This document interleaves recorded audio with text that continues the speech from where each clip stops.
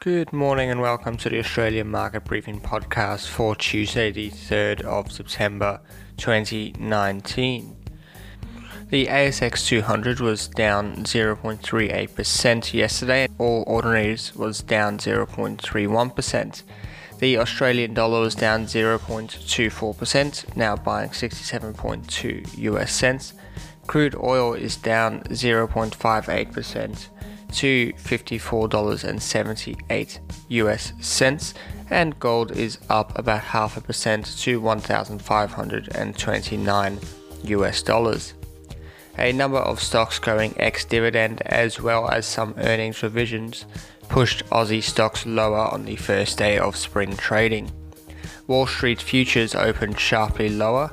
However, the local market showed a lack of reaction to the imposition of tariffs announced earlier this year between the United States and China. Many fund managers were working on month-end reports, so the market was quiet during the day. With a holiday in the US, there was also little stimulus other than domestic to move the market.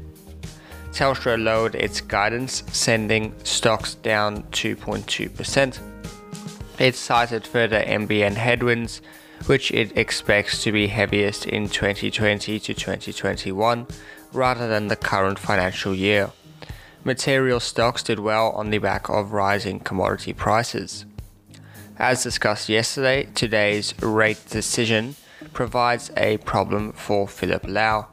On one hand, the current round of rate cutting has seen a recovery in the property market, and with buyers coming to the market, further cuts could put strain on households and push household debt-to-income ratios much higher. However, the latest economic data shows that the Australian economy is cooling. Lowe has made clear that further cuts may be considered if Australia began to see some damage from the US-China trade war. The US markets were closed last night, so we might be in for another quiet day domestically, depending on the RBA rate decision, which is due to come out this afternoon. And that's all we have for today. Thank you for listening. I'll be back tomorrow with another episode.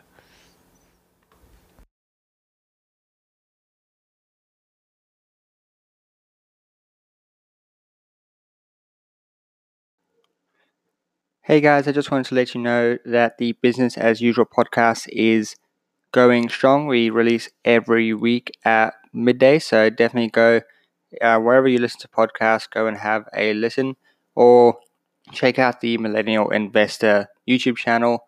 Every Saturday at midday, we premiere the new episode and hang out in the comments with you guys.